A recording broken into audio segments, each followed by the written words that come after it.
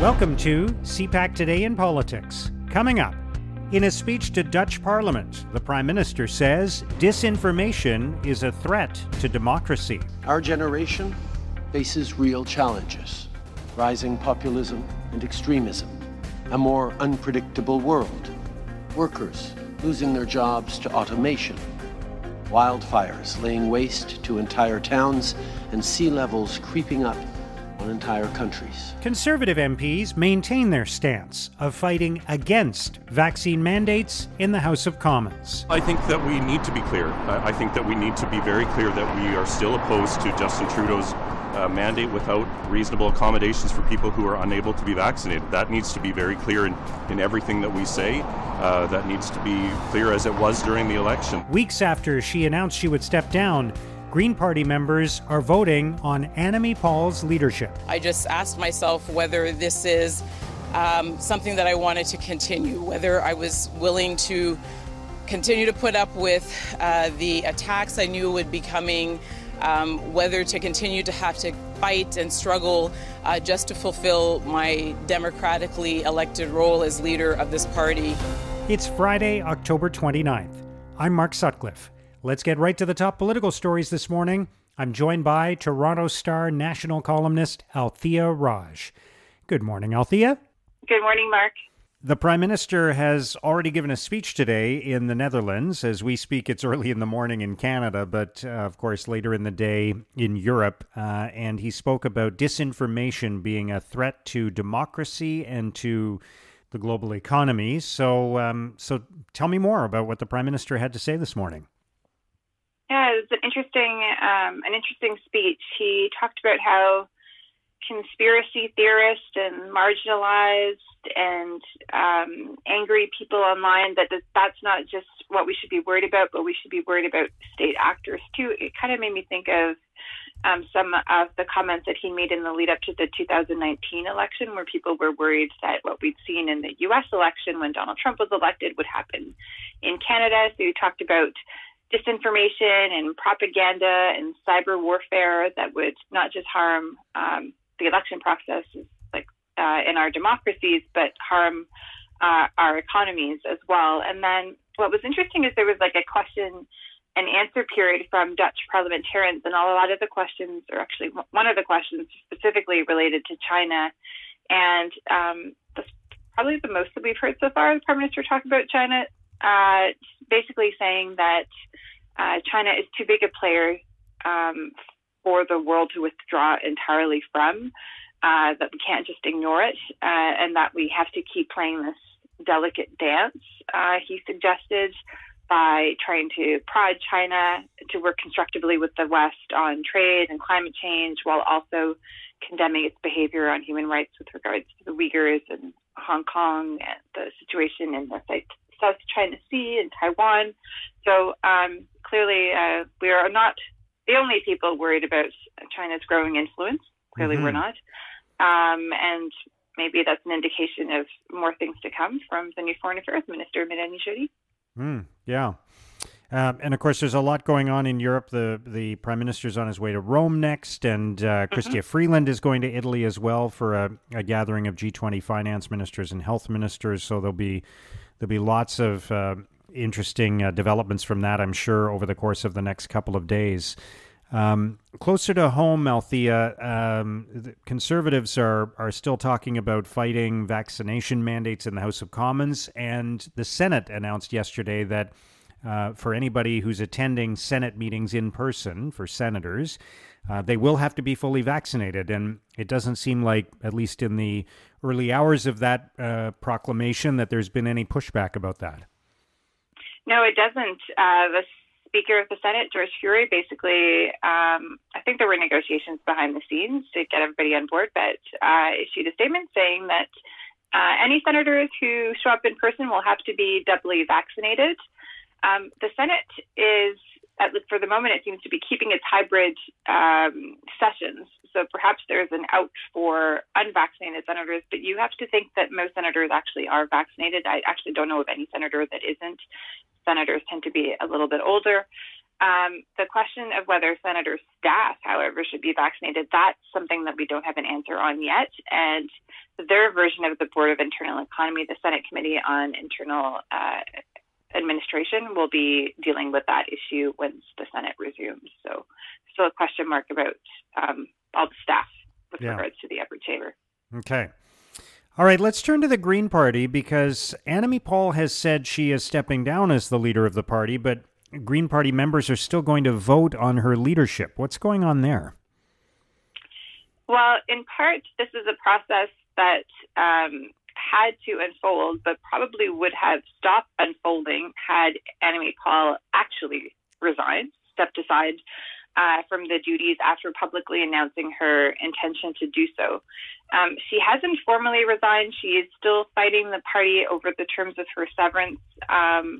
We're told that this is because she wants to be financially compensated for basically suing the federal council over whether or not they had the right to try to push her out, as you'll recall, earlier in the summer.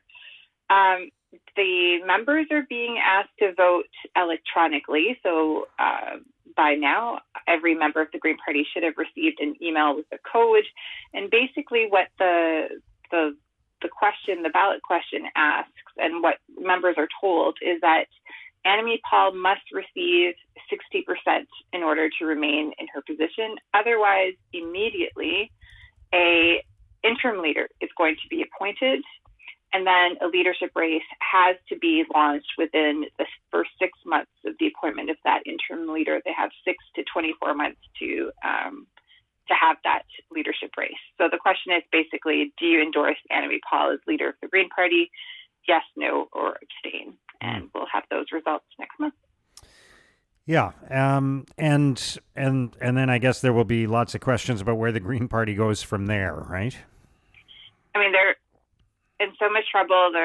They've already laid off 11 people financially. They've been struggling over the past year. Elizabeth May is still, steering the ship in the House of Commons. She's the parliamentary leader. It's almost like the Greens will have to. They'll have a lot of things to sort out amongst themselves. And I think if the last leadership race was an indication, there are very different views within the party of where they want to see their party go. There is a very militant wing of the party that wants to take a more activist agenda, a social democrat activist agenda as well, not just on the climate question. And then you have Green members that are more like Elizabeth May, that were more like Annamie Paul, that were more like Glenn Murray, who also ran for the leadership last time, who are more centrist candidates, if you wish, in their view of where they want to see the party go and tackle some issues. So it will be very interesting to see where the Greens end up positioning themselves and what happens in the interim. Yeah. All right. The Conservative Party is calling on the Ethics Commissioner, Mario Dion, to investigate whether the Prime Minister violated the Conflict of Interest Act because his mother spoke at an event that was organized by a group that has received funding from the federal government. So tell us more about that. Well, this is an interesting story. It's from CTV News that first broke this, so kudos to them. Basically, a Toronto not-for-profit called Elevate was given $5.8 million from the federal government to help job seekers from underrepresented communities find work. And Margaret Trudeau spoke to them, but spoke at an event called Think 2030. And Elevate, the staff there say that had nothing to do with the federal funding that they received, that these are like kind of two different things. But the Conservatives are writing to Mario Dion, the ethics commissioner, to say, hey, you have looked into the We Charity thing once when Mr. Dion actually found that there had been no conflict.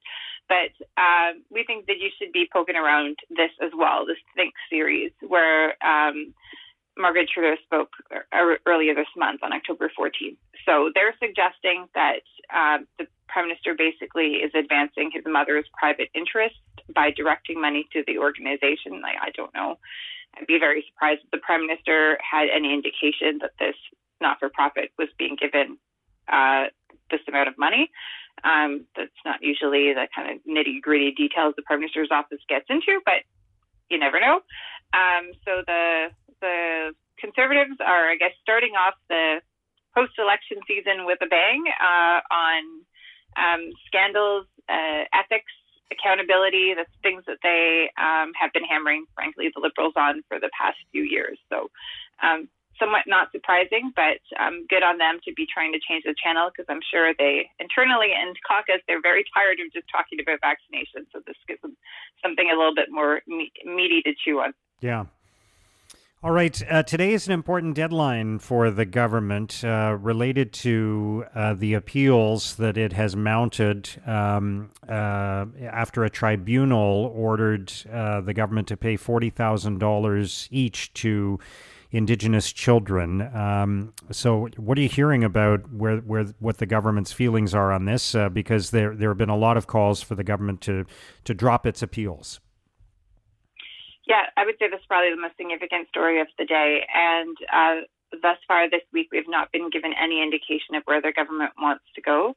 The government is trying really hard to stress the point that it doesn't disagree with the Canadian Human Rights Tribunal finding that it needs to compensate Indigenous children and their families.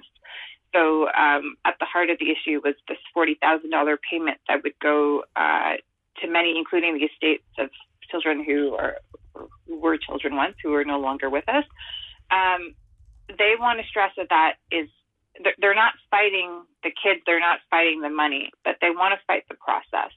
So basically there were two decisions that were made. One of them has the government concerned that basically going through the Canadian Human Rights Tribunal would be the way that class action lawsuits are settled. And this seems to have the government's lawyers highly concerned. And that's what they want. That's one of the questions they seem to want the court to resolve. They were unsuccessful when they tried to go to the federal court. The court actually said, that they did not think that the Canadian Human Rights Tribunal had erred in any way, that seemed to be in proper order and reasonable. So we'll see where things go. There's two questions, of course, two rulings. One was on the expansion of the Jordan Principle, where, Ottawa was told you can't fight between jurisdiction when the health of a child is at stake. Ottawa should just pay the bill.